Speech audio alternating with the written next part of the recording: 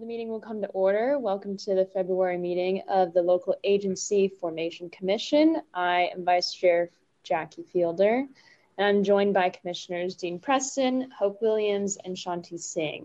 And our clerk today is the fabulous Stephanie Cabrera. And I'd also like to thank the staff at SF Gov TV for broadcasting this meeting. Madam Clerk, do you have any announcements? Yes, thank you. The local agency formation is convening hybrid meetings that allow in-person attendance and public comment while providing remote access and public comment via telephone. The Commission recognizes that equitable public access is essential and will be taking public comment as follows. Public comment will be taken on each item on this agenda. For those watching either Channel 26 or sfgovtv.org, public comment call-in number is streaming across the screen. Phone number is 415-655-0001. Once again, that is 415-655-0001. Then enter meeting ID 2494-222-1523 and press pound twice. You will be connected and in listening mode only. When your item of interest comes up and public comment is called, those joining via the telephone should dial *3 to be added to the speaker queue. Please remember to turn down your TV and all listening devices that you may be using. Alternatively, you may submit public comment in writing in either of the following two ways. Email them to me, the LAFCO clerk, at Stephanie, STEPHANIE .Cabrera, CABRERA, at sfgov.org. If you submit public comment via email, it will be forwarded to the commissioners and also included as part of the official file. You may also send your written comments via U.S. Postal Service to our City Hall office at 1 Dr. Carlton B. Goodlett Place, Room 244, San Francisco, California, 94102. Thank you, and that concludes my communications. Thank you, Madam Clerk. And I want to give my fellow commissioners a friendly reminder to, instead of raising your hand to speak, put your last name in the chat, and that will serve as records for the minutes. Madam Clerk, can you please call the roll? Vice Chair Felder? Here, present. Member Preston? Present. Member Williams? Present. Thank you. Vice Chair, you have a quorum. Thank you. And Madam Clerk, I'd like to make a motion to excuse Chair Connie Chan from this meeting. Commissioners, can I have a second? Second. Moved by myself and seconded by Commissioner Preston. Madam Clerk, can you please call the roll? Thank you. On the motion to excuse Member Chan, Member Williams? Aye. Aye. Member Preston? Aye. Preston, aye. And Vice Chair Felder? Aye. Vice Chair Felder, aye. You have 3 ayes. Thank you, Madam Clerk. Chair Connie Chan is excused without objection. Can you please call item number 2? Item number 2 is approval of the LAFCO minutes from the January 19th, 2023 regular meeting. Members of the public who wish to provide public comment on this item should call 415-655-0001. When prompted, enter meeting ID 2494-222-1523, and then press pound twice. If you have not done so already, please dial *3 to be added to the speaker queue. The system prompt will indicate that you have raised your hand. Please continue to hold until you have been unmuted, and you may begin your comments when we go to public comment. Thank you. Do any commissioners have any changes to the minutes from the January 20th meeting?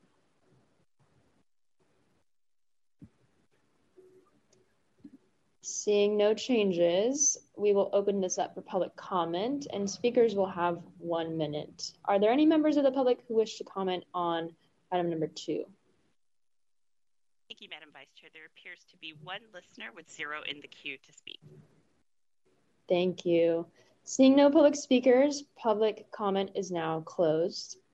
Commissioners, is there a motion to approve the minutes? So moved. Thank you. Moved by Commissioner Preston. Is there a second? Second. Thank you, Commissioner Williams. Seconded by Commissioner Williams. Madam Clerk, can you please call the roll? Commissioner Williams? Aye. Williams, aye. Commissioner Preston? Aye.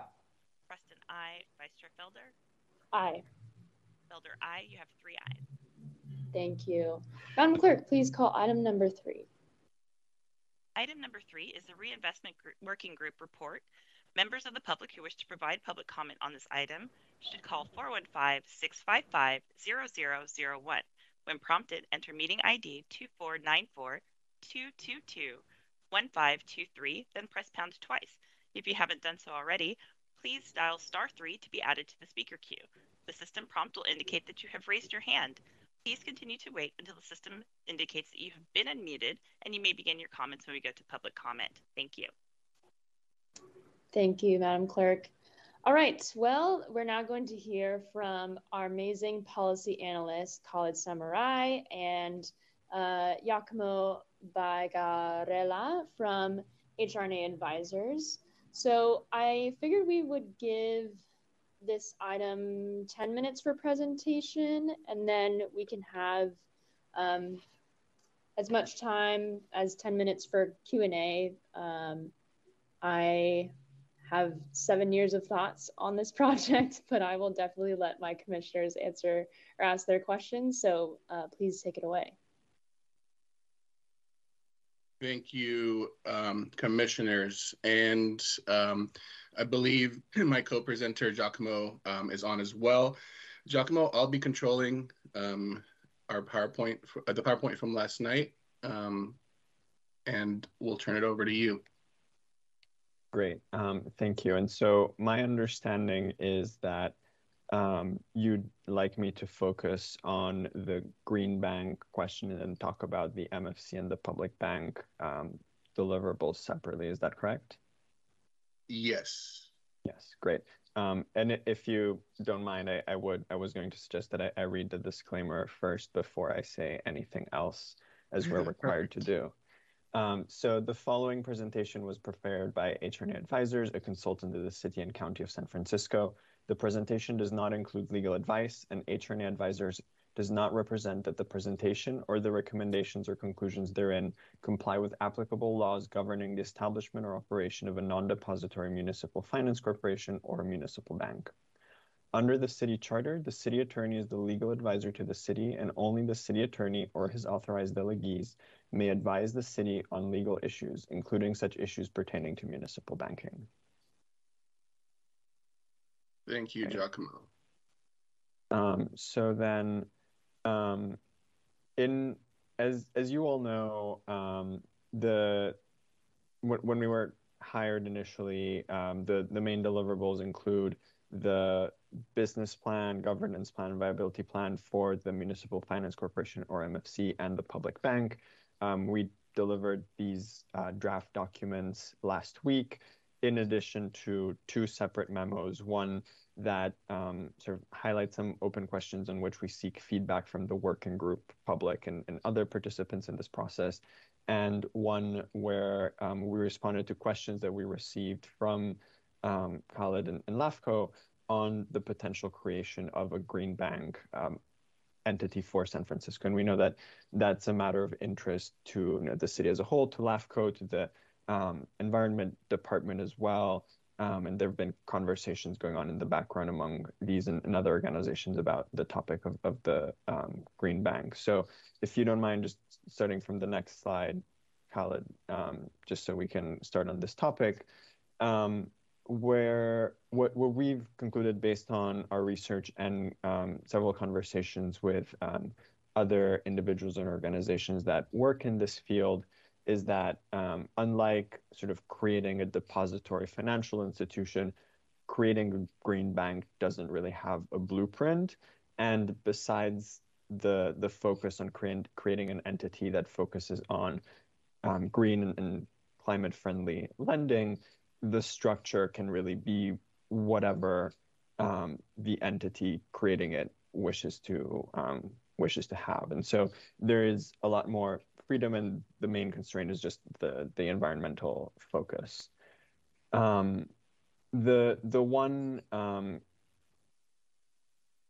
from our research, we know that the University of California at Berkeley's CLE Center, they documented sort of the level of spending that San Francisco needs to make to achieve its goal of becoming carbon neutral by 2040.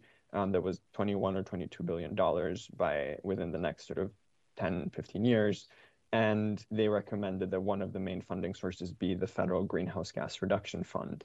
From our research, it appears that this is not funding that would be eligible for depository institutions, although I would like to note that last night, Member Chi of the Reinvestment Working Group, I don't know if she's on this call, noted that this is still subject to the final decision, and that it might be possible for a depository entity to receive funding through some sort of intermediary or other entity. Why that matters is that with this constraint, it means that the MFC that the city of San Francisco creates would be eligible for this federal funding, but a public bank might not be. Again, those constraints are still sort of being figured out at the federal level, and there will need to be sort of official legal advice to make the determination. With this in mind, what we would recommend to the city of San Francisco is that first, that if the city wishes to have an entity serve as a quote unquote green bank, that the MFC fulfill this purpose, because this is aligned with the MFC's, one of its main priority objectives of investing in green infrastructure and climate-friendly infrastructure, because this would simplify, not reduce the need to create two separate entities and just have one entity that can be both the MFC and the Green Bank, and it would add funds to the MFC that could make it more effective as an entity. The question then becomes, if the city decides to transition the MFC into a depository regulated public bank, it would need to conduct a legal assessment to determine whether the public bank would be eligible to continue holding the federal funds or receive other types of federal funds in the future, or whether you would need to have a sort of subsidiary to the public bank that is non-depository to fulfill these green bank function. However, I think again at a high level, the most important thing is that a green bank is something important. There's lots of other proven models across the country, and that the MFC could well serve the purpose of a green bank and fulfill both of those objectives. Would you like me to pause here for questions or proceed into the other topics as well? Commissioners, do you have any questions on the green bank piece alone? I'll hold my feedback on all this at the end. Okay. Yeah, you can keep going, Giacomo. Great. So if you could go to the previous slide then. Sorry. Yeah, this one, thank you. So besides that, the other items that I would like to call to all of your attention, I know several of you have been following the proceedings of the working group and providing valuable feedback throughout the process. You will have seen, of the documents that we submitted last week, you will have seen a lot of the materials already. And so the new ones that we've created over the last few months that I would call to all of your attention is, first of all, the executive summary that describes the purpose of the MFC and public bank. We've tried to infuse it with this really strongly mission-driven ethos and desire to serve the communities of San Francisco in partnership with other CDFIs and community financial institutions, which includes credit unions, community banks, et cetera. The second part that relates to this sort of mission-driven ethos is the grounding in the legacy of historical discrimination by traditional and legacy banks. And these two, I think, sections really build on each other and come at the beginning of the business plan to really emphasize why the city is establishing these entities and why the status quo is not sufficient to fulfill the needs of San Francisco and its communities. And we're obviously open to receiving feedback on, the wording, the framing, and how to express this even in an even more compelling way. in addition to that, within sort of the governance section, we've included several, I think, fairly small revisions to the mission and principles that I think were suggested by the San Francisco Public Bank Coalition. I think that was an excellent start, and we just, I think, honed some of the language to make it clear and fit within the broader narrative of these documents. And we've added, at the request of the working group, the case study of the Banco Popular from Costa Rica, which is, I think, probably from what we've seen, the primary example internationally of a public bank with a two-tiered governance structure, which is what the San Francisco Public Bank is trying to adopt. So this would serve as an example for people who are less familiar with these types of democratic public bank governance structures, which might be people within city government, within the communities of San Francisco, and among state and federal regulators, what the thinking is behind this type of structure, and a demonstration that it can be successful. And then finally, the main sort of technical component that we've included in these latest deliverables are the financial models that inform sort of the trajectory for the MFC and the public bank to become financially feasible and self-sustainable within a period of 3 to 5 years. And so those take in a number of assumptions based on the current sort of financial scenario, what we've heard in terms of the types of funds that the city would be willing to commit, the areas that these entities would invest in, and that sort of feeds into, what the investments, activities, profits, and losses of these entities would be over the first 3 to 5 years of operations. So I can go into more detail into any one of those topics, but I think ultimately, because these, at least for the financial models, especially, they're fairly technical in nature, they're best sort of understood by reading them firsthand, and then I'm happy to have follow-up conversations in the coming weeks and months as well. If I could just jump in, Giacomo, I feel like the top level information from the financial models is that step one Giacomo described, the Municipal Financial Corporation, the non-depository, can get started with $20 million in capitalization and have a profit within its third year. And similarly, the full public bank of San Francisco could be capitalized with $50 million and turn a profit within 3 years. Yeah, and I would add that is what we've modeled currently based on what we understand is the availability of funding from the city and sort of the situation of the local lending market and national financial and interest rate markets.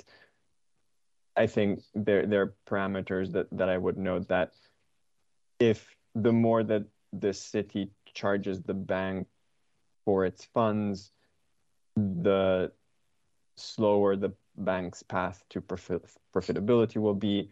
Similarly, the less that the bank charges in interest on its loans and products and participations, the slower that path is going to be. And so this is going to be a matter of fine-tuning the money that's coming into the bank, how much it costs the bank to receive that money, the money that is going out to the bank, and how much revenue that can generate to get to the point where the bank or the MFC are achieving their mission of providing as low cost loans as possible while still returning enough money that these entities can cover their own costs and continue operating in perpetuity. And then another thing for the commissioners and for supervisors to consider is that one of the requirements of AB 857, the Public Banking Act of California, is FDIC insurance for any public bank started in California.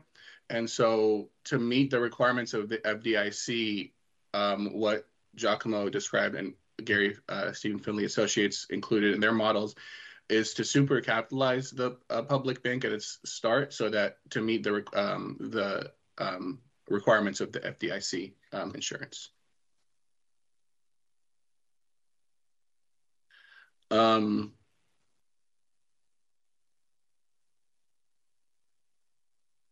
I don't know if we want to discuss these open questions that we went through or just jump straight to the timeline.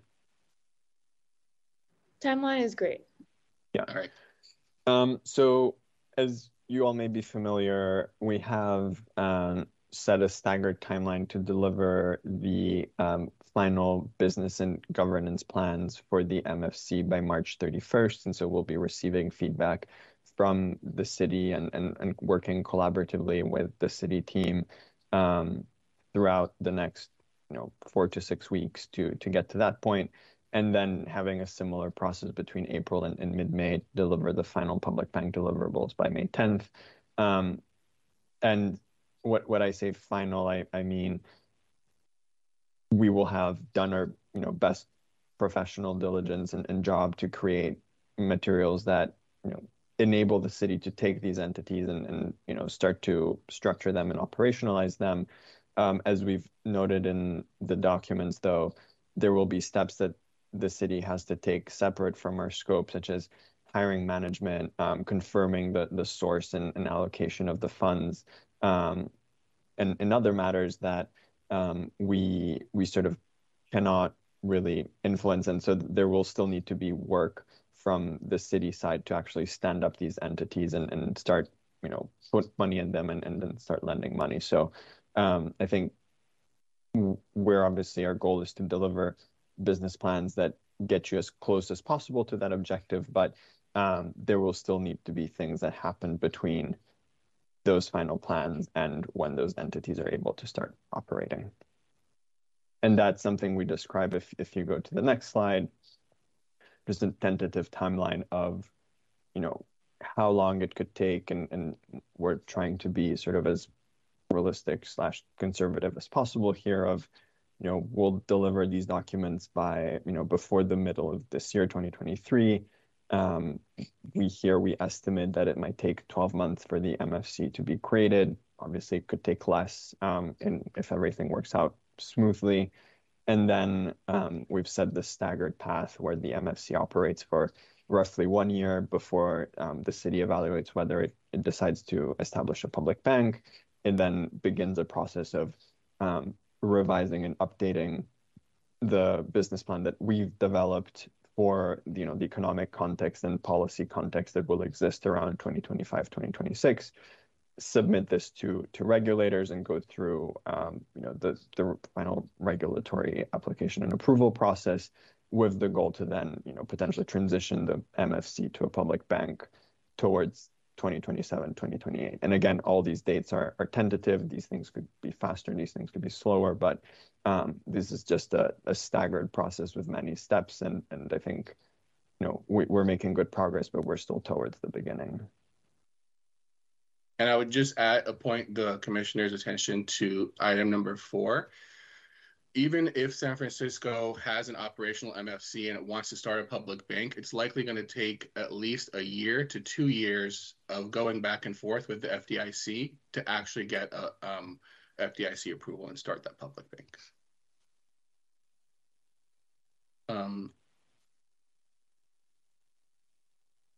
This is kind of what Giacomo was discussing earlier. These are things that are outside of their scope.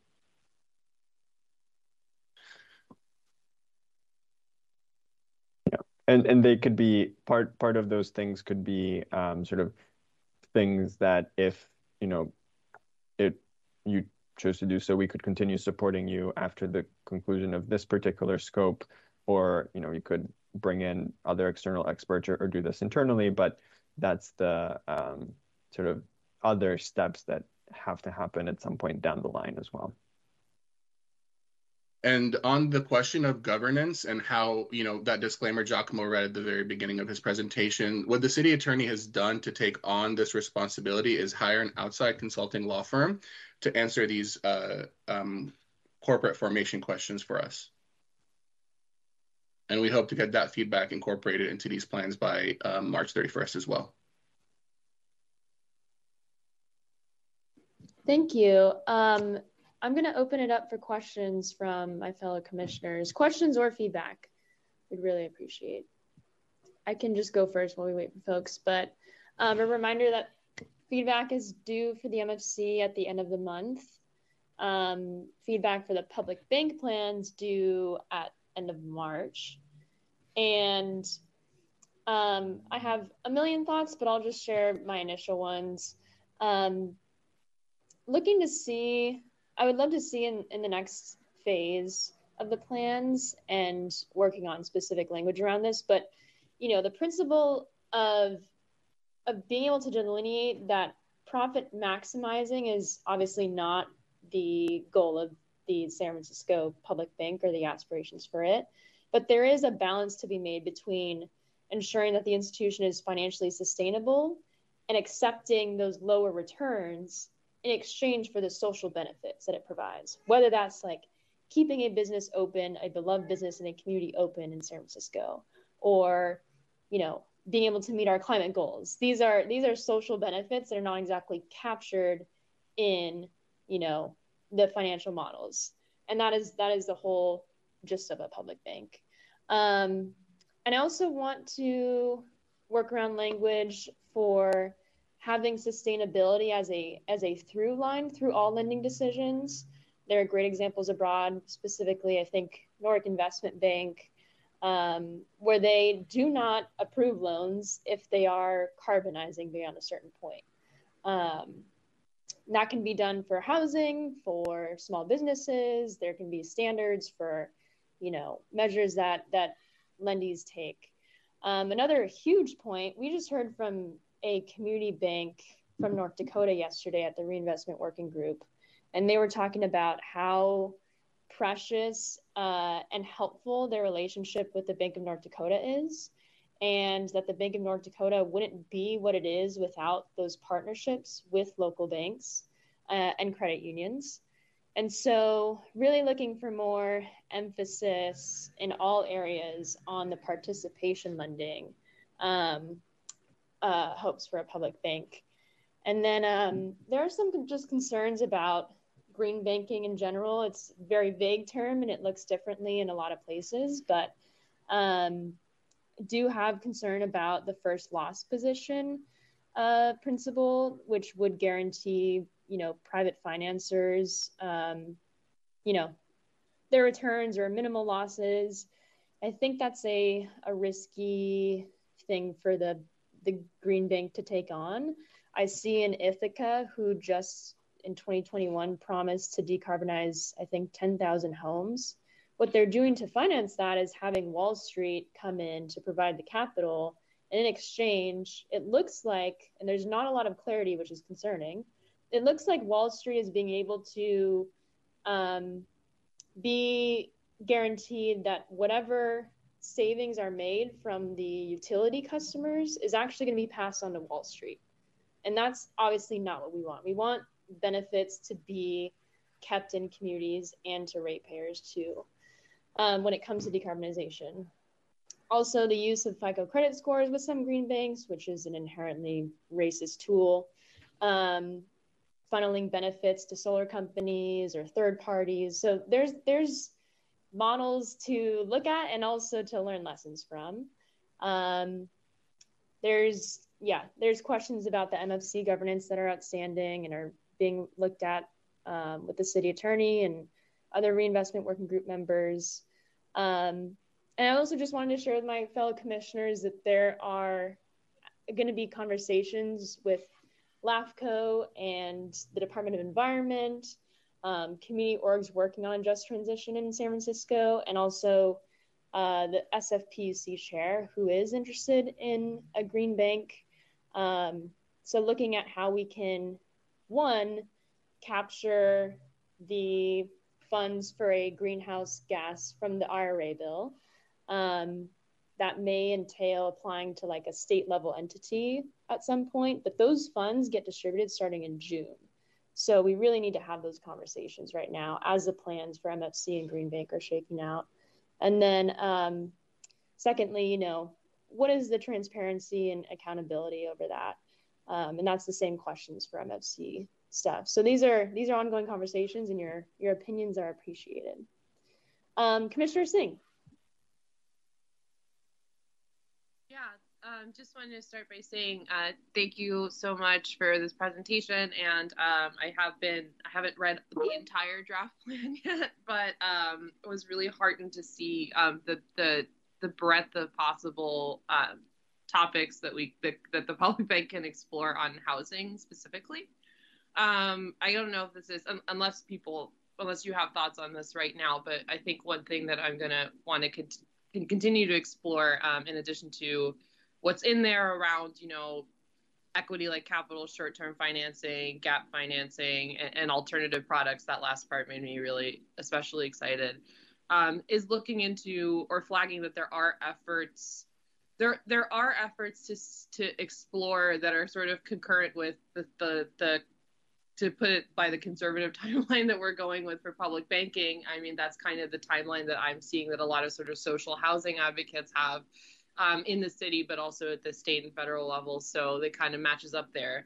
But essentially, how we could plug a public bank into potentially a municipal system and municipal ownership of land and housing in particular.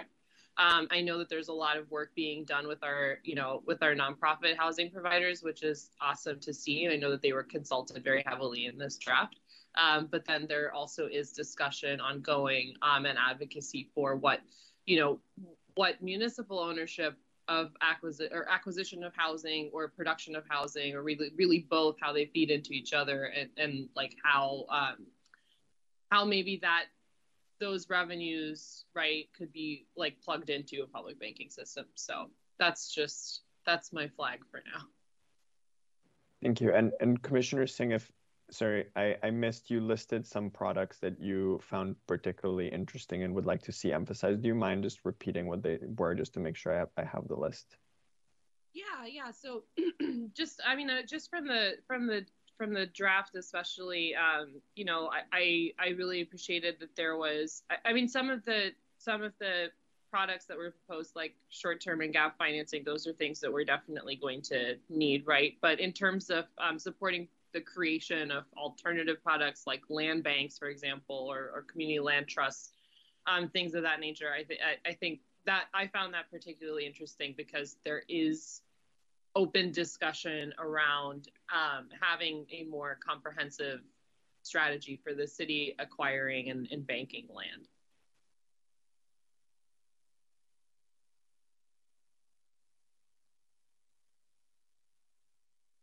That's all I have for now.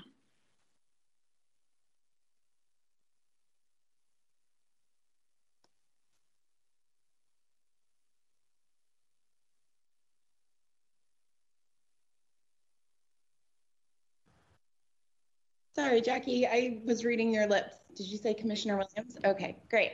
So I have a question, and then I have a couple of things. So for Khaled especially, was there any part of this report that was especially illuminating for you in the working group? So certainly the report itself, the history of discrimination in the banking industry, but also talking to residents of San Francisco about their experience dealing with racism in the private banking industry was particularly illuminating. Mainly for me, these private banks could be making a profit by working with people of color and communities of color, but they simply choose not to. Their racism overrides their need for profit. And so to me, I think that highlights the need for a San Francisco public bank more than anything else. Thank you. Really like that answer. It is pretty astonishing, isn't it? And how it manifests itself and oppresses those who are most marginalized and happen to look like me. So I guess to the next point, I do appreciate the kind of initial grounding when we're talking about numbers, when we're talking about race, and the effects that racism has on these communities, and how that, again, very astonishing. Khaled actually said it a lot better than I ever could, which kind of, I'm trying to decide whether or not I want to start with housing or with board composition, but I think I'm going to start with board composition because I could talk about housing for hours. There was some language in there, and I was just interested to know whether or not it could be explored that in this report, it says that the proposed outside board members will all be experienced business people and will have sat or sit on corporate or nonprofit boards. And so a couple of things just to wrap it in that for now. Board composition. I was wondering if there could be a consideration on kind of the demographic and who on this board reflects which members of the community and what they look like. You know, I have had the privilege and trauma of serving on a lot of nonprofit boards, and quite often it is white cis males with maybe a couple of women or people of color. And I see that changing now, and I see a future for that in this board in governance. And then next is something that has been increasing more and being talked about more in the nonprofit world. It's paying board members. In the state of California, we are allowed to do that. And the reason that we're talking about it is because we want to encourage participation and pay BIPOC board members for their labor, because we in this space right now have the privilege on being on this call and making time for this. And the communities that this report continues to point to normally don't. So I think that is a really important thing to consider. And then I think also, in a sense, and this is newer that I'm bringing, and this is just the world that I operate in now, but it is also considered kind of a quiet form of reparations in participating in boards and being paid. And then board requirements. Could there be space for 2 board members who are residents, who aren't necessarily business people, who haven't served on a nonprofit board, who haven't served on a corporation board? Because again, it is typically the folks that look like me, and again, the communities in this document that we keep pointing towards as numbers, that have never had that kind of access, and have never had access to that kind of privilege, which we are all very privileged to be able to do this. And then Shanti actually said a lot about the housing pieces, and there are so many alternative housing models: community land trusts, limited equity housing cooperatives, permanent real estate cooperatives. The list goes on. And then in terms of financing and in terms of research, San Francisco is fascinating in what it has been able to do. I mean, you have a labor union that built a cooperative for its members. You have multiple cooperatives in actually the Fillmore Western Edition. So in pausing on that and then talking about the financial model, I think Jackie brought it up. There are a lot of financial institutions that have made these projects possible. Specifically, and not to play favorites, but the Self-Help Credit Union, I can see being a fantastic partner in these efforts. So I'm going to stop there. Thank you. That's all.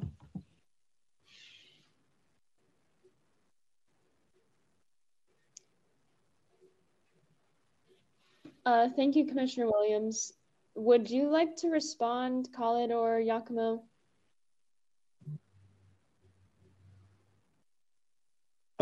So on the point of board members, I think we have language currently on making sure that members would be residents of San Francisco or representative of communities of San Francisco, or have business or other ties to the area. Obviously, the Bay Area is so integrated that you could think about broadening that or seeing if there's any exemptions. I think we've gone a little bit back and forth between an original version of the governance plan that had more board members being just community representatives. I think we went back to a version where they're more, they're still representative of the community, but have that nonprofit or business experience for the purpose of getting more favorable outlook from the regulators. I think there's still a way to balance those two, and we can look at ways, and I can say what number of people should or should not be community members or quote unquote experts right now, but that's something we can definitely look at. My understanding is that the bank board itself is a paid role. I would have to check with my colleague Gary about what the typical compensation is. I think one question I would raise, I completely agree with you that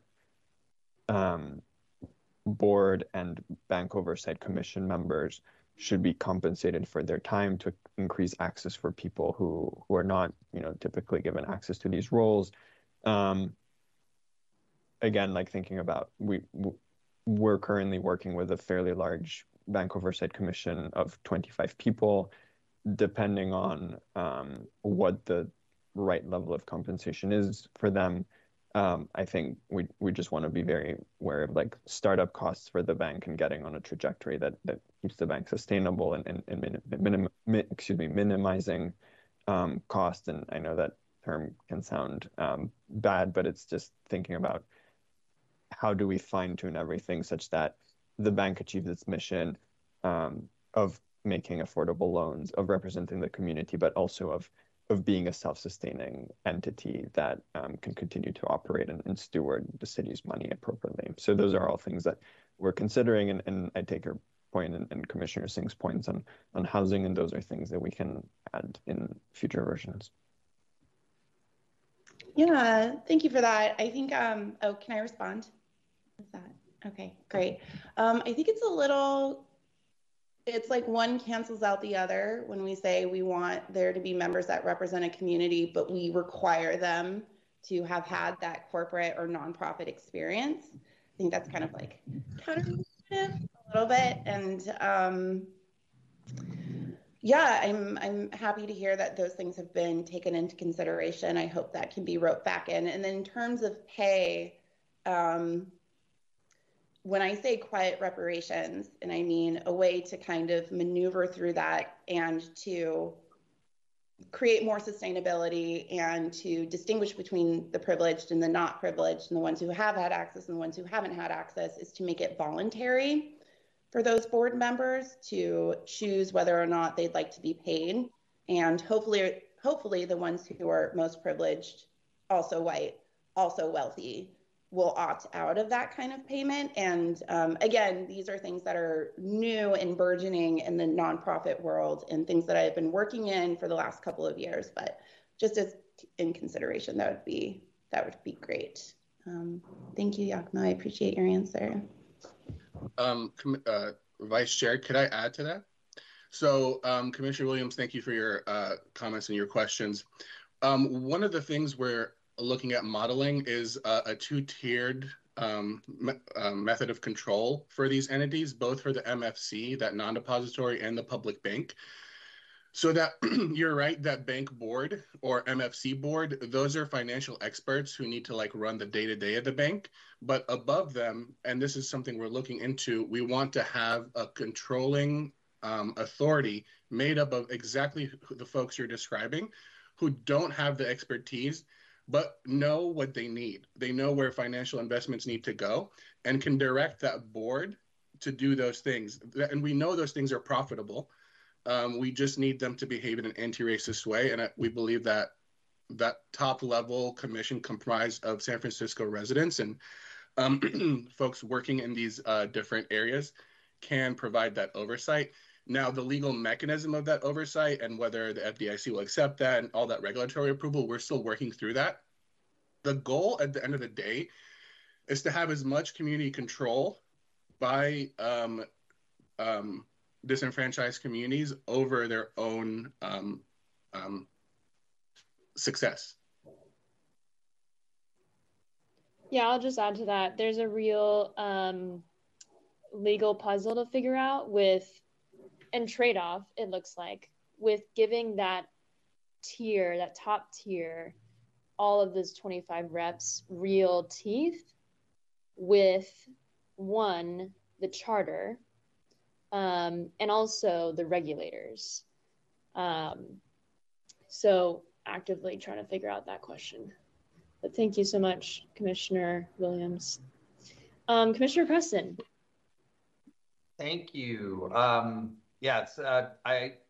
commented more extensively on this when we had the extension of the working group ordinance in committee recently, and so I won't re-ask stuff we discussed there. I will just say very excited to have the draft plans and really appreciate all the work and really echo Vice Chair Fielder's invitation to the public to weigh in. Like, now's the time this month and next to really give feedback. So I wanted to thank you, Vice Chair Fielder, for your many years of advocacy, without which we would definitely not be here, and the entire Public Bank Coalition, the working group have been doing amazing work, HRNA and Giacomo and his team, and the LAFCO team. I mean, it's I will say, when we work the Public Bank Coalition to set up the working group, like, you never know, some working groups deliver and some are out there for a long time. This is definitely in the former camp, and it's been really encouraging to see so much progress. So I guess a couple comments more on the substance, and then I think I just have one question. I'll try to keep it short. As you indicated, I think we could all talk for hours on this, but not in this meeting. I want to echo the comments both from Commissioner Williams and Commissioner Singh around housing investments in particular, and just maybe add to it the context where the Board of Supervisors of San Francisco just approved a housing element calling for 46,000 new affordable homes, with no plan, no roadmap, nothing that will actually get us there. And it's been causing me to be at many frustrating hearings trying to get answers from people, but it's like there's no path to delivering on the affordable housing commitments we just made without a robust public bank in San Francisco. I truly believe that this is an 8-year plan of 46,000 units, and even the most optimistic housing or planning official in this administration will not look you in the eyes or come into a hearing and say, here is our plan when it's actually going to produce 46,000 units. Like, they will all say there are massive funding gaps and without a plan, unless the state comes in and saves the day. So I hope the state will come in and save the day, but in the meantime, we're going to create a public bank and get serious about funding it.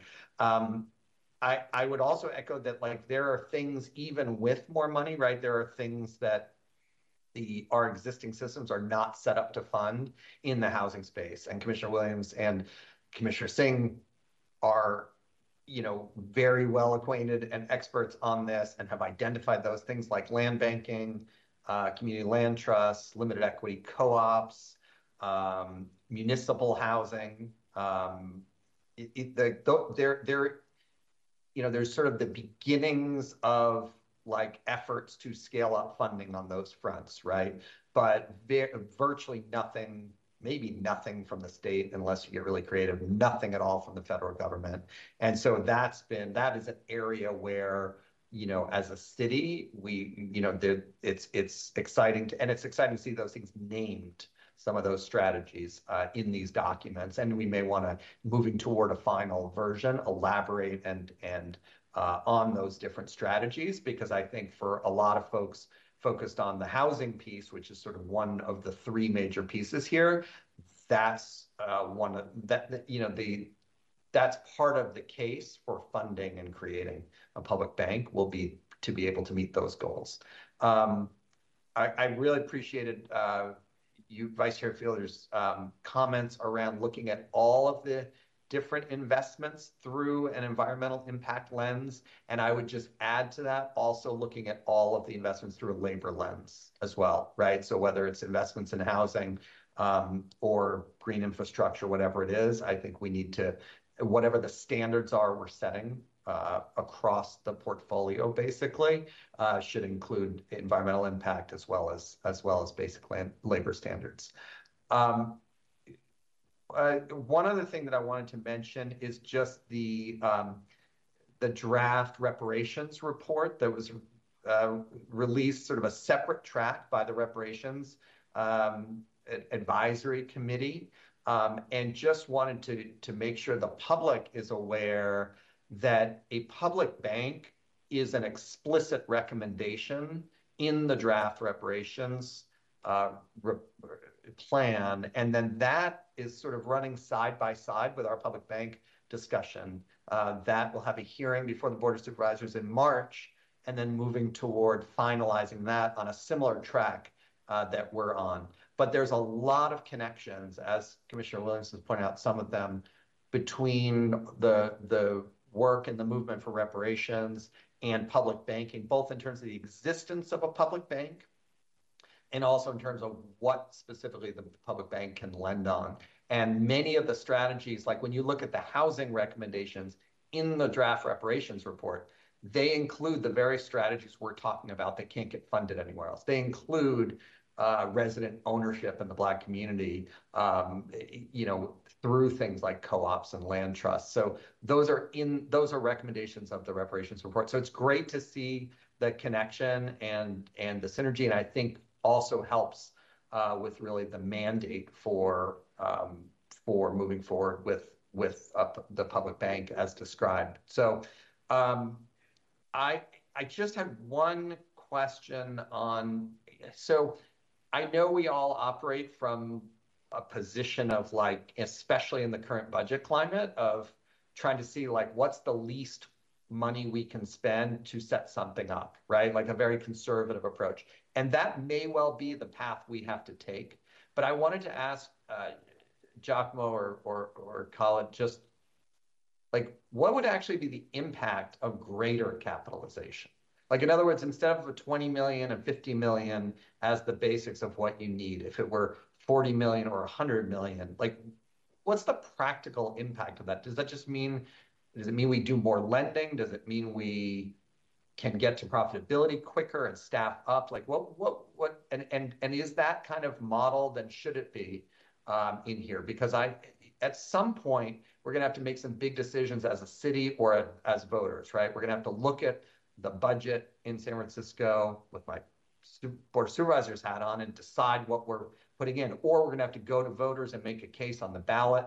And I don't know, it may be that the fiscal times warrant taking a cautious approach and saying, here's the minimum we need, let's just set it up. But what if there's an appetite for more? What would the practical impact of that be? Yeah, so I'll give an initial response, and then these are also things that Gary Finley knows more about, and I can follow up with him. So I think there's two questions. There's the capitalization, which is the money that's put in at the beginning to sort of set up the entity, absorb the initial, few years of losses as things get going, and to sort of absorb losses over the long term and make sure that the bank is still financially stable. I think on the capitalization side, the increasing that amount might permit you to make quote unquote riskier loans, or loans that you have less certainty that will be paid back. So that's my initial response on capitalization that I think, Gary, I'm sure would be able to expand upon. I think after a certain threshold, especially for the public bank, the regulators are not necessarily going to care if it's like 50 or they might actually be sort of puzzled by larger numbers. I just don't know what their mentality is, but it might strike them as odd that some bank is being capitalized with much more money than they would expect. But those are things, again, we can have a separate conversation about.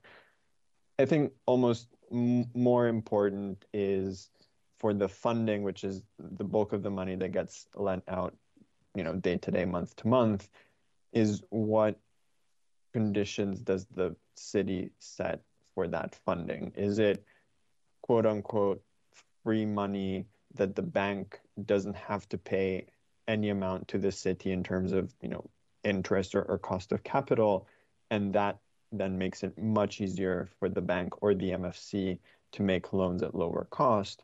Or does the city, give funding to the bank with some expectation of, even if it's like 1%, 2%, whatever the going interest rate may be, if there's an expectation of return, then the bank has to charge a little bit more just to cover those costs. And so I think there's the question of how much money. There's also the question of what strings come attached to the money that the city provides, in terms of interest rates, in terms of duration. Is it 5-year terms, 10-year terms? I know for money that the treasurer controls, they have some pretty strict requirements around term duration and expectations of return and safety, et cetera. So there's multiple parameters to sort of toggle and trade off in this. And I'm sure we can have a more extensive conversation at some other point as well.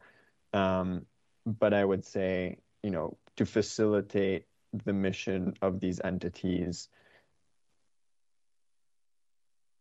yes, I think more money is good, up to a certain point, because as they're being established, they won't have the capacity to put out all of this money right away. This just takes a while to build up the portfolio of projects. And so, gradual approach, I think, is sound to help these institutions get their feet under them. And then more importantly is, what are the strings attached to the ongoing funding money that will determine the bank's ability to lend below market? Does that answer your question? It does. Thank you. That's really helpful to know. It sounds like it's in some ways the appetite to subsidize is almost an ongoing question around the actual terms of providing the funding, right? The interest rates and the terms of that, subject to whatever restrictions and fiduciary duties the treasurer's got. But that policy question, right, of whether of how aggressively the city is going to make the funding available on an ongoing basis. Yeah. It in some ways may be more relevant than the initial startup capitalization cost, is what I'm hearing. Yes, and I would add, sorry, Khaled, just no, one more thing. In one of our previous presentations to the working group, we recommended that alongside the investments that are made in the MFC and public bank, the city provide other funding to support these entities. So, for example, CDFIs would potentially like to take more capital from the bank and make more loans, but they don't have the staff. Mm-hmm. The bank, especially the bank, will not be in a position to pay for the CDFIs to have more staff, but the city could give grants to CDFIs that the bank works with so that they can have more staff and capacity to do those participations with the bank. So that is just one example of things that aren't loans, aren't products that or activities that will be repaid, but that complement what the bank is doing and enable it to lend at a greater scale and fulfill its mission. Thank you. And I would just like to add, Supervisor, that the city of San Francisco gives out millions of dollars in loans every single year, as we saw in Appendix C of the 2019 Treasurer's Task Force report. Now, whether those are loans that we actually get back or they're called loans and then they're turned into grants at some point and written off, we actually don't know right now. But the much more than 20 million or 50 million is actually being given out by the city every single year. And if I could just add one comment, Commissioner Preston, Jeremy Pollack, Executive Officer for LAFCO, on that question of additional capitalization for the bank, something that Gary Finley had mentioned in one of our conversations, asking about that of the regulators, if they saw an application for a bank with, say, $100 million capitalization, they would expect a more sophisticated operation and might be have additional considerations. And that for the bank, at least, not speaking about the MFC, he saw that $50 million capitalization as the sweet spot. Thank you. Yeah, very helpful. Thanks, everyone. Thank you. Last note on funding, just a note, Bank of North Dakota was actually established in 1919 with bonds. And there are green banks, again, not public banks, they're not depository, but green banks that have been started with utility customer bill surcharges. I'm not advocating for that necessarily. There's also public pension funds in San Francisco. There's also pooled investment fund, though there's disagreement about that between the treasurer and tax collector and the budget and legislative analyst office. So lots of different opportunities. There's also tax specifically dedicated to such an initiative. So there are options. All right. This was a great discussion. Thank you all so much. Thank you, Khalid and Giacomo, and we're going to move on now. So with that, I think we'll open up for public comment now. So are there any members of the public who wish to speak on this item? Vice Chair Felder? Are there any members of the public who would like to make public comment for item number 1, please? Sorry, item number 3. Star 3 now to be added to the those already on hold. Unmuted.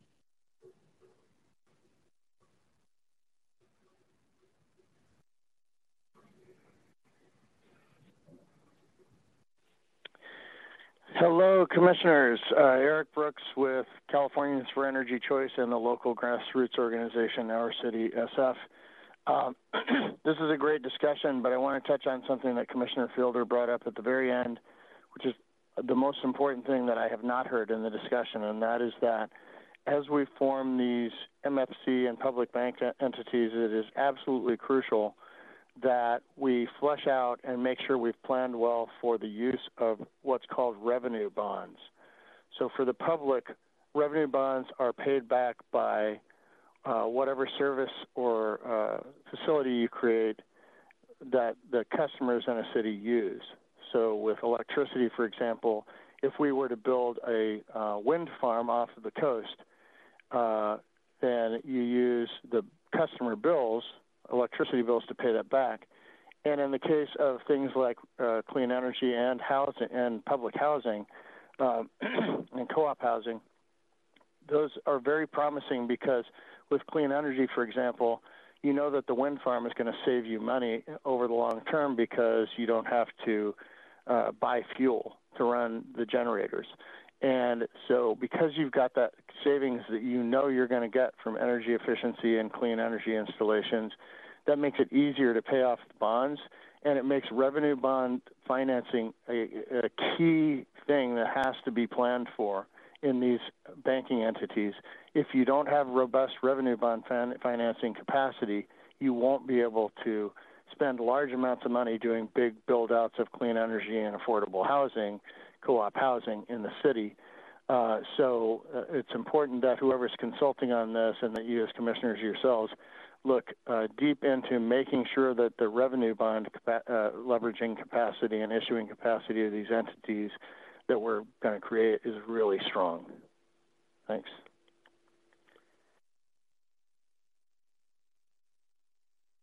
Thank you, Vice Chair Felder. That is the only speaker.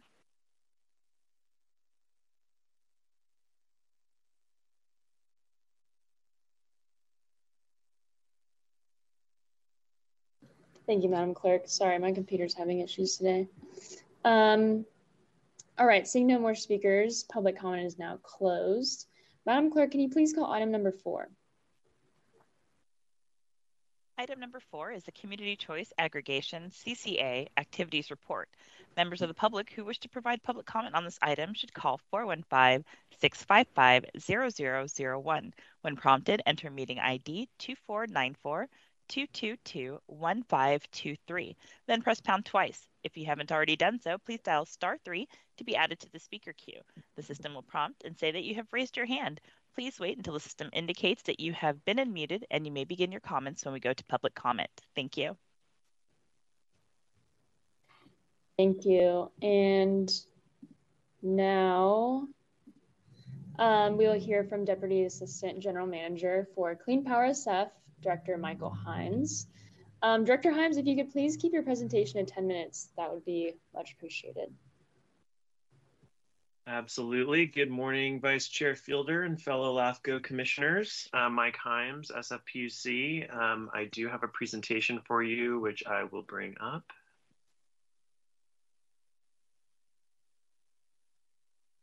Give me one moment.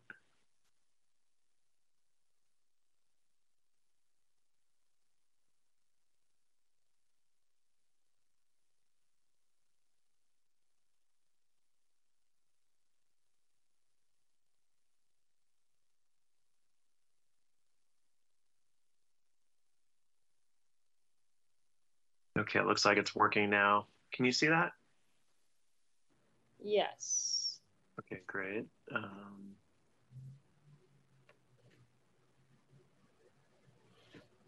Okay, I think we got it there in presentation mode.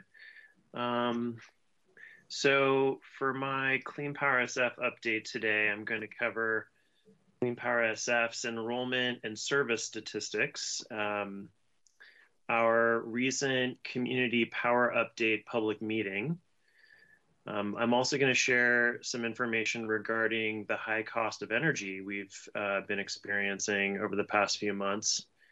And lastly, I'll provide an update about the California Public Utilities Commission's recent decision creating a successor to the net energy metering program for rooftop solar.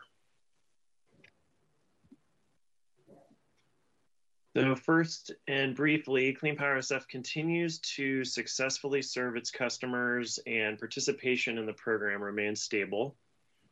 Since the last update I provided in January, we've seen no significant changes in our enrollment and participation statistics, although we are continuing to see strong interest in our super green 100% renewable power product, especially from commercial customers that are subject to the city's renewable energy ordinance. Although our percent of participating accounts in super green has not grown significantly, we are seeing strong growth in our super green energy sales. We're also planning more outreach and engagement around super green in the coming months, so we'll share more information with you as that effort comes together. We recently held our first community power update meeting of 2023 on Thursday, February 9th. These meetings are dedicated opportunities for the SFPUC's Power Enterprise to hear from community organizations and partners and to share updates about our programs, including updates from Clean Power SF. You may recall that we launched these quarterly meetings in 2020 during the pandemic. We've continued to hold the meetings virtually to make it as easy as possible for community leaders and partners to attend. We had about 25 RSVPs and 11 attendees join us on February 9th, representing various organizations, including listed here, Quick Carbon, the SF LAFCO, Tenderloin Neighborhood Development Corporation, San Francisco District 2 Supervisor's Office, Garden for the Environment, our San Francisco Public Utilities Commission's Power Citizens Advisory Subcommittee, and Reclaim Our Power. Since it was our first meeting of the year, SFPUC staff provided an overview of recent power milestones and accomplishments, like the completion of Clean Power SF's 2022 Integrated Resource Plan. We shared highlights of recent local projects energized by Hetch Hetchy Power, as well as our work to directly engage with our customers living in affordable and public housing throughout the city. We know that customers are facing high energy bills right now, so we walked folks through what's driving these cost increases and how the SFPUC and Clean Power SF is offering rates that are cheaper than PG&E, both for Clean Power SF's green and super green services, which I'll talk about a bit more in a moment. We provided a brief update on our efforts to acquire PG&E's local distribution assets, as well as shared information about bill relief that the SFPUC was able to secure for its customers from the state of California. And we shared information about the ways in which we are promoting greater electrification of building and transportation through our Clean Power SF heat pump water heater contractor incentive program and our EV Charge SF rebate and technical assistance program for new construction. We covered a lot of ground at this meeting, and we followed up with attendees asking for their feedback and input to help inform future meetings. I'd like to thank Executive Officer Pollock for attending and contributing to our conversations.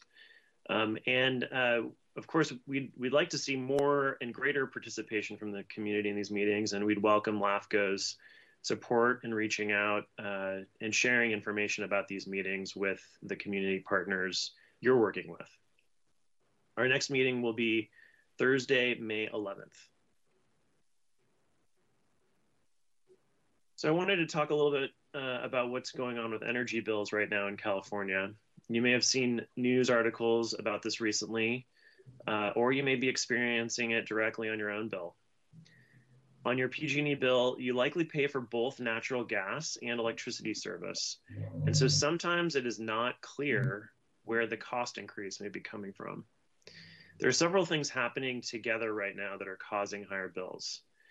The first is that here in San Francisco, with our mild coastal climate, we tend to use more energy in the winter than in the summer. In the winter, with shorter days, we see more electric heating, but we also see more energy, both electricity and natural gas, used for space heating. The second thing that's going on is that energy costs, especially natural gas, are up across the globe, but especially here on the West Coast of the US. Which has been suffering from, as I know you all are aware, prolonged drought, which has increased reliance on natural gas.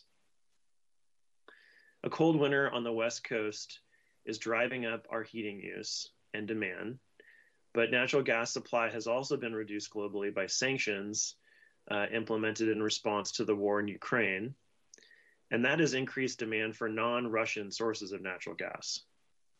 So the West Coast has also been impacted by constrained natural gas transmission, which has put additional upward pressure here in our region. Since natural gas is still the marginal source of energy supply in our regional power grid, high natural gas prices have also pushed up electricity supply costs to levels not seen at this time of year before.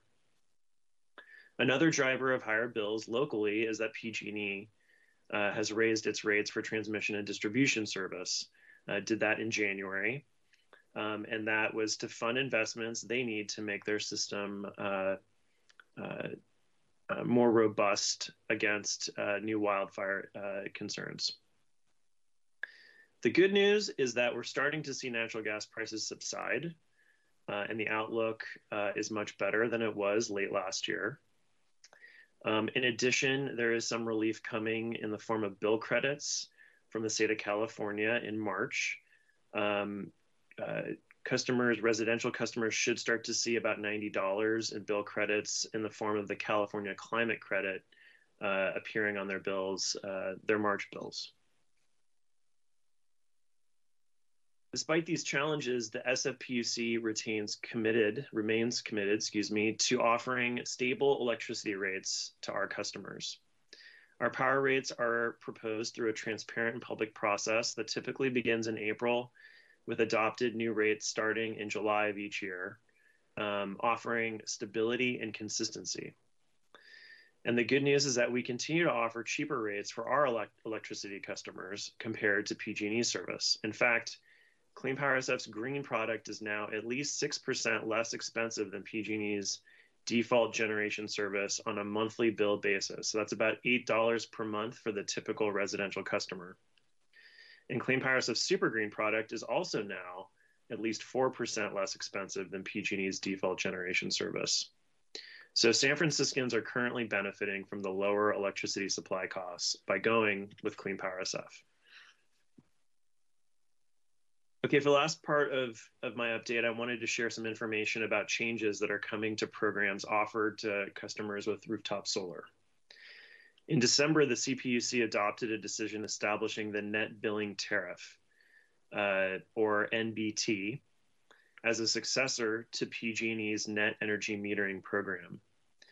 Net Energy Metering is a program for customers with rooftop solar that provides bill credits for electricity delivered to the grid when the customer is unable to use that solar power in their home or business. The primary change from Net Energy Metering to NBT is that excess solar generation will be credited to a customer's bill at a rate that reflects the wholesale market value of the electricity generation rather than a full retail rate. So historically, that has included the full retail rate for electric generation, transmission, and distribution. So when will this occur and who will it affect? First, NBT will not apply to existing net energy metering customers that have operating systems. These customers may continue to receive net energy metering for 20 years from the date their system was interconnected.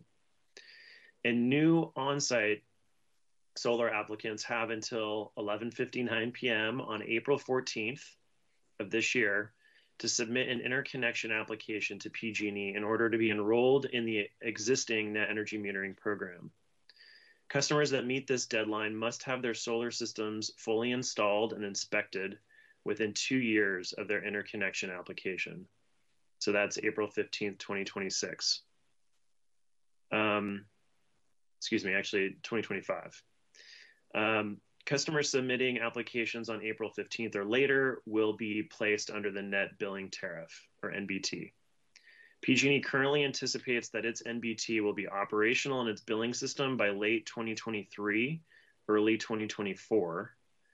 Until NBT is operational in PG&E's system, customers with solar systems that applied for interconnection on April 15th or afterward will receive service under Net Energy Metering. These customers will then transition to NBT once it's operational. Clean Power SF is in the process of evaluating the impacts of this decision on our own net energy metering program and customers. As more information becomes available regarding how the billing for this program will be implemented, we'll share that information with our customers and interested parties. Thank you, Director Hyams. Sorry, I think we're at 10 minutes, but thank you very much. That wraps up my presentation. Thank you. Commissioners, do you have any questions? Please put your name, last name in the chat. I'll try to be really quick about mine. So when you say that Clean Power Staff's green rate is a percentage less than PG&E's generation service, is that before or after this new rate increase? It is after the rate increase. Okay. And so just to be clear, what the percentage that I quoted is a total bill calculation. So in a way, it's sort of indifferent to PG&E's transmission and distribution rates changing because everyone pays those equally, Clean Power SF customers or customers who receive PG&E's generation service. Okay. Thank you. And then prior to last month's meeting, I asked Executive Officer Pollack to ask you for an update on the power outages due to inclement weather. And I know that PG&E is largely responsible for most electricity transmission in the city, but I would appreciate the PUC's insight on this. And I'm wondering if you could provide us an update at next month's meeting on how we're working to mitigate those power outages. Yeah, I'll coordinate further with the executive officer. I mean, as you just stated, PG&E is responsible for Clean Power SF transmission and distribution service to customers as part of the CCA model. And PG&E also owns all that data regarding outages, local outages. It's not very easy data to obtain. But I will coordinate with the executive officer to have some kind of information at the next meeting on this. Thank you. And just largely related to Clean Power SF and the role of this board, I would last year the Board of Supervisors made some significant reductions after the BLA found that Clean Power SF had a large number of vacancies and was underspending on its contracts. And I would love an update on the status of budget spending for this fiscal year, and an update on the proposed budget for the upcoming year. And if possible, a Clean Power SF org chart, including any vacancies and temporary positions. Would you be able to bring those next meeting? Yeah, I can prepare something that addresses those requests. Thank you.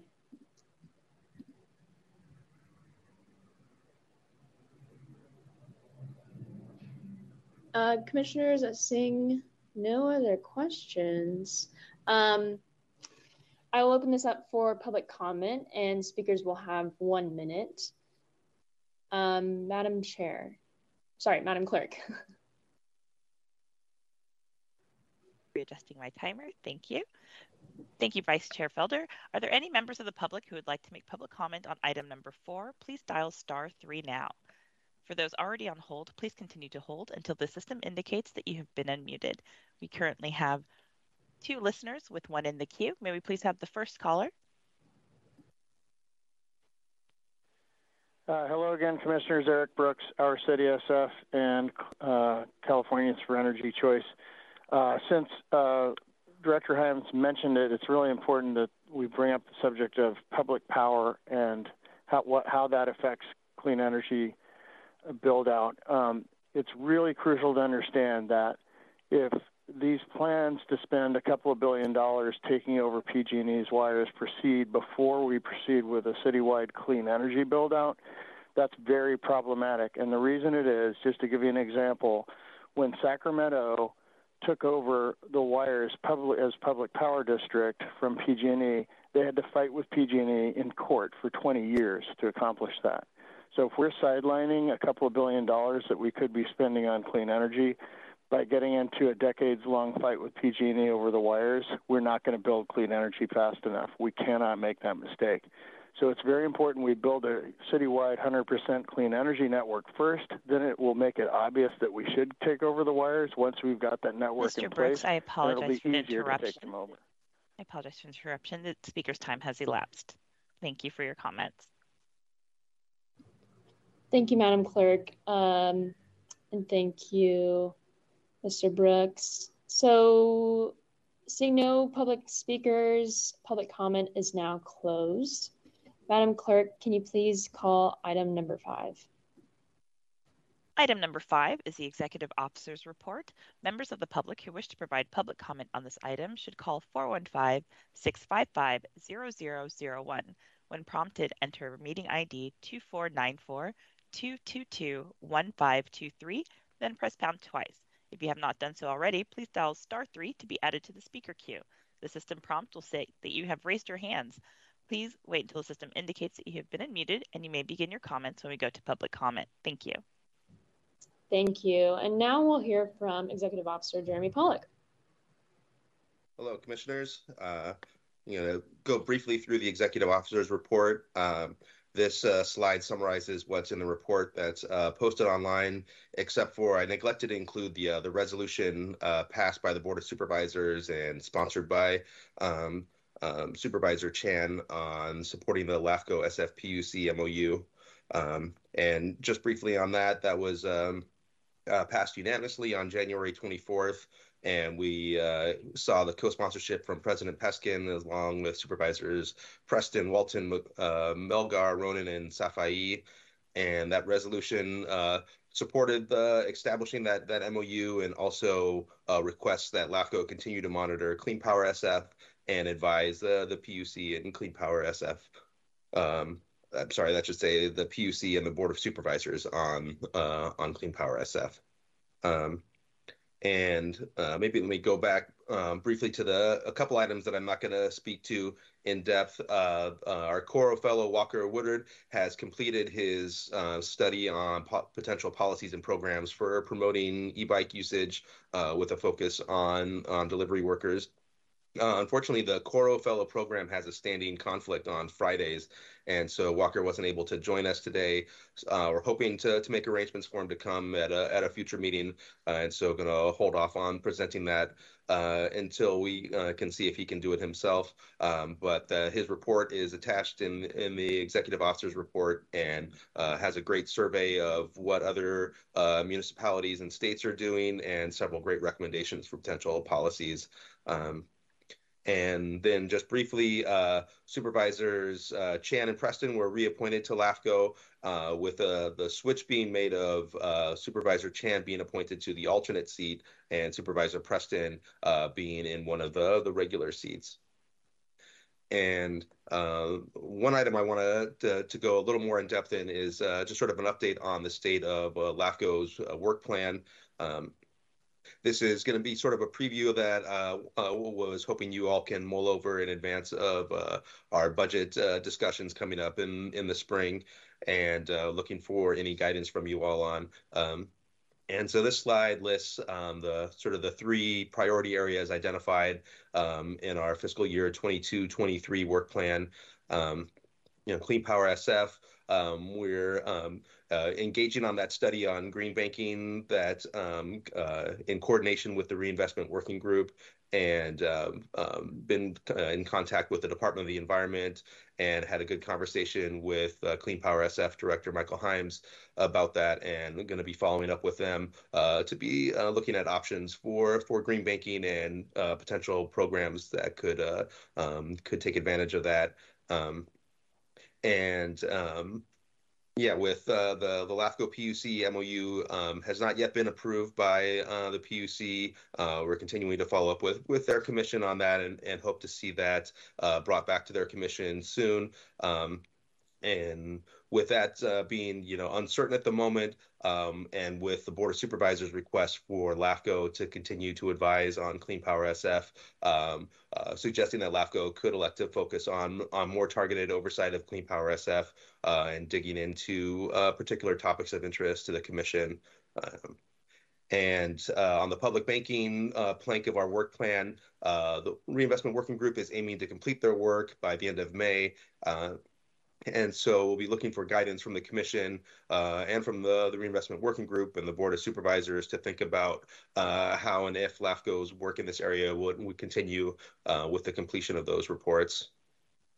And with on the gig economy portion of our work plan, the Department of the Environment's pilot program for e-bikes is set to launch, I believe, next month.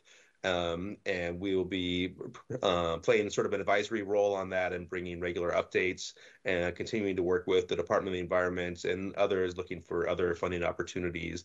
Would look for any guidance from you all on interest in that area for the upcoming fiscal year.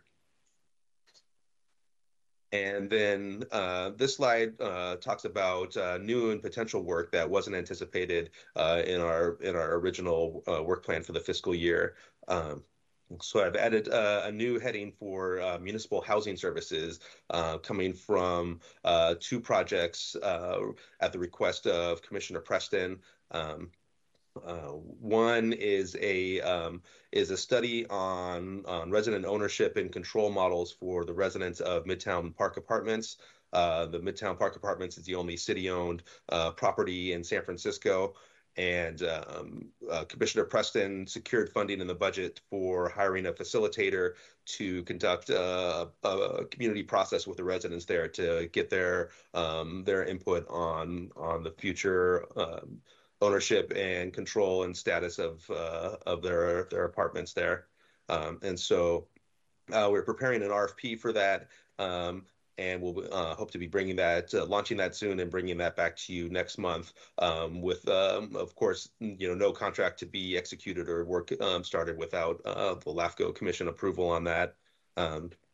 Another topic on this front is again from Commissioner Preston is a feasibility study on municipal housing and social housing in San Francisco.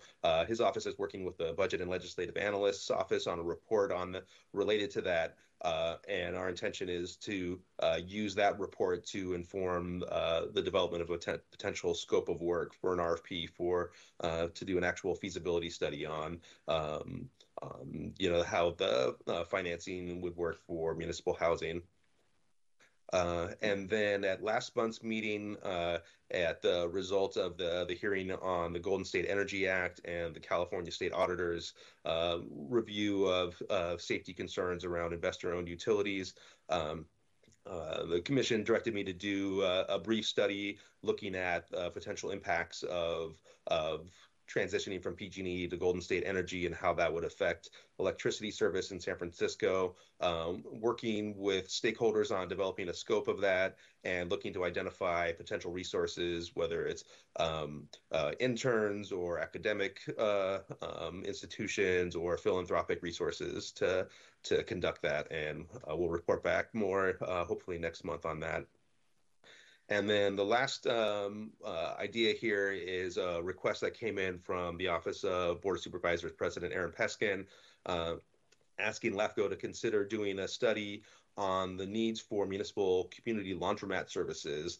And this is particularly looking at high density residential areas, particularly single resident occupancy hotels in Chinatown is the area in President Peskin's district where they're seeing a need for this, and mentioning the dramatic reduction in commercial laundromats in San Francisco. I believe it's about 1/3 of the laundromats in the city have closed, and looking at the impact on sanitation and water usage and general impacts on the community, and if needs and potential programs for the city to either operate its own services or fund laundromat services.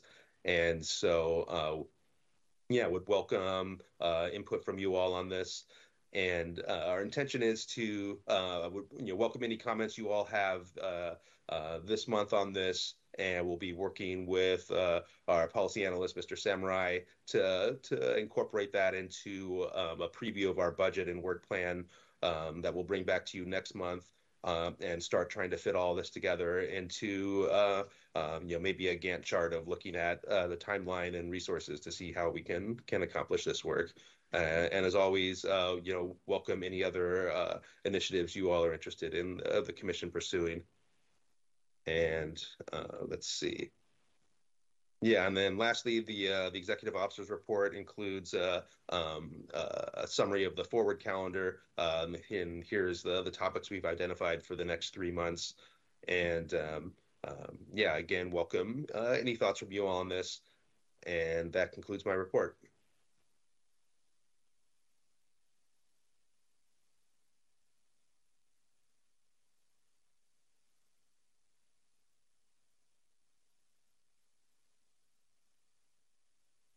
I'm becoming a professional lip reader. Thank you so much, Executive Officer Pollack. I look forward to your presentations every single time. And just to keep this short, I do have a running list of folks that are able to help facilitate and also help hold workshops for residents as far as like self-governance and how to maintain their cooperative. And then, I have a whole list of resources. So I'll just keep it there, and you're going to receive a really long email. But thank you for this work. And thank you so much, Supervisor Preston, for lifting that up in the housing for Midtown. Really appreciate that.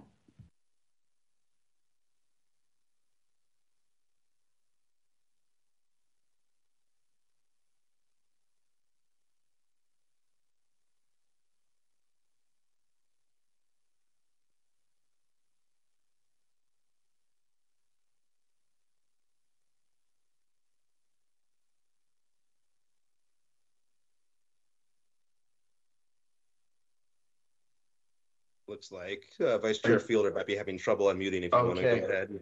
Do you want to go ahead, Vice Chair? Or do you want me to go?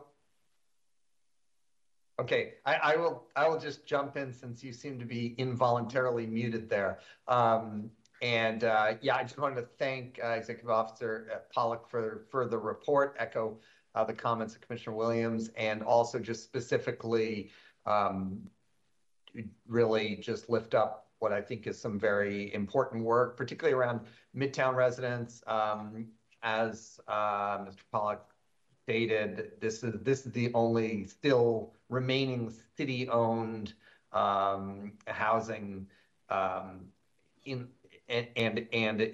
think that the residents there, and there's a long history around the expectations of residents when they moved into Midtown originally, of being on a rent-to-own plan and being owners of their homes, and a lot of promises not fulfilled to the residents. Midtown was supposed to be making up for past harms of redevelopment, and we will, I'm sure, go at some point into more depth, but I just want to say that it's, I think, very important and very meaningful to the residents of Midtown Park Apartments that this process that they've wanted for a long time to really be part of a discussion about what the future of Midtown looks like it is moving forward.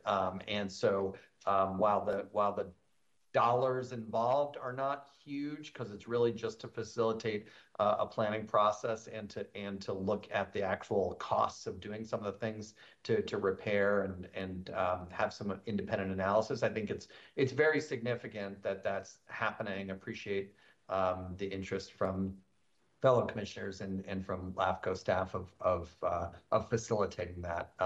And I think it's also important that as the broader question of what role does municipal housing play in the city, and LAFCO being a leader in the work around the feasibility study that you mentioned, I think it's also really important that while we're looking at feasibility study more broadly, that we also recognize that we have a municipal housing complex. It's one where the residents have been misled for years, where there's been attempts to jack up their rent, where they've had affordable housing models forced on them that they didn't want. And so I think it's important that we are centering the residents, and that the residents will be leading the way at the one municipal housing site that we currently have. There's a lot riding on the success of Midtown, and excited to have LAFCO's involvement in that as well. Thank you. Thank you, Commissioner Preston. Can you all hear me? I, for one, cannot wait for in-person meetings. I'll be really quick with mine, which is, I think, what HRNA has given us in the draft plans and what is needed to actually get real progress on decarbonization financing through a green bank, through an MFC, whatever you want to call it. There's still a big gap in specifics, and I think it's prime opportunity for SF LAFCO to take on that gap. There are plenty of public research institutions and, of course, third-party consultants that would be willing to draft out an actual plan for like a green bank, an MFC. I know that is yet another study, but that's pretty much the truth. There is a lot to be said for the work that has already been done and trying to draw out, going from the ideal institution of the public bank and working backwards, but we really, really now need to work from where we are. I think this is going to require an intensive work plan from someone to communicate with all the departments that Department of Environment, SFPUC, SF LAFCO, Board of Supervisors, whichever else, to actually get the green bank going. So that's also something I'm going to be looking to my commissioners to support and talking more with Executive Officer Pollock about. I know that's also an interest from at least SFPU Chair Jami. and using leftover MOU funds from the current and last MOU to study green banking. So that's my bit, but Commissioner Singh. Yes, just wanted to, I'll keep it quick. Just wanted to echo my thanks for this plan. I think I'm really excited. This is a very ambitious agenda for LAFCO this year. And, you know, especially was just thinking about how, you know, with Midtown, we're both trying to take the last city-owned public development and actually return, like, promise the renters there what they've been owed for decades, while also exploring new models of city-owned housing development. So I really feel like we have all our bases covered there, and I'm very, very excited to see that work. And you know, having been on LAFCO for several years now, I am always in awe of how much we're able to get done on budgetary shoestring, so to speak. So I'm excited to see these plans unfold. Thanks, Thanks, Executive Director. Thank you, Commissioner Singh. Thank you, Executive Officer Pollack. At this time, we're ready for public comment. Madam Clerk, can you please open the lines? Thank you, Vice Chair Felder. Will that be for 1 or 2 minutes? That will be for 1 minute. Thank you. Thank you. Are there any members of the public who would like to make public comment for item number 5? Please dial *3 now. For those already on hold, please continue to hold until the system indicates that you have been unmuted. Checking to see. Please forward the first caller. Hello again, Commissioners. Eric Brooks with Our City SF and Californians for Energy Choice. I just wanted to touch on one thing that Executive Officer Pollack mentioned, which is joining a potential Golden State Energy statewide public power system. That relates to what I said previously. A public power system on the state level is a much more sensible option. It lets California, with its much larger budget, take on the battle of taking over all of PG&E's wires without the local communities having to do that, and that would free us up to continue clean energy build-outs and programs, community choice programs like Clean Power SF. So that's really important. Thanks. Thank you for your comments, Eric Brooks. We do not have any additional callers. Thank you. Seeing no public speakers, public comment is now closed. Madam Clerk, can you please call item number 6? Item number 6 is general public comment. Members of the public who wish to provide public comment should dial 415-655-0001. When prompted, enter meeting ID 2494-222-1523, then press pound again. If you have not already done so, please dial *3 to be added to the speaker queue. As a reminder, this is for any items that do not appear on the agenda but are within the purview of the Commission. The system prompt will also indicate that you have raised your hand. Please wait until the system indicates that you have been unmuted, and you may begin your comments when we go to public comment. We currently have 2 listeners with 1 speaker in the queue. May we please have the first speaker? Hello again, Commissioners. Eric Brooks with one last comment. I noticed that we are doing 1-minute public comments, and I want to remind the LAFCO that it had decided a few years ago to do 3-minute public comments. I'm assuming you're doing 1 minute simply because there are time constraints on one of the commissioners, but please do let the public know when that's why the public comment period is being shrunk. And I just wanted to note for the clerk that the LAFCO had decided on 3 minutes, not 2 minutes. So hopefully that policy is continuing. Sometimes things like public financing and public banks, and especially clean energy, can be very complex, and the public, on especially that last issue, needs a little bit of time to be able to explain its positions at times because of that complexity. Thanks. Thank you for your comments, Eric Brooks. There are currently no other speakers. Thank you. Seeing no public speakers, public comment is now closed. And Madam Clerk, can you please call item number 7?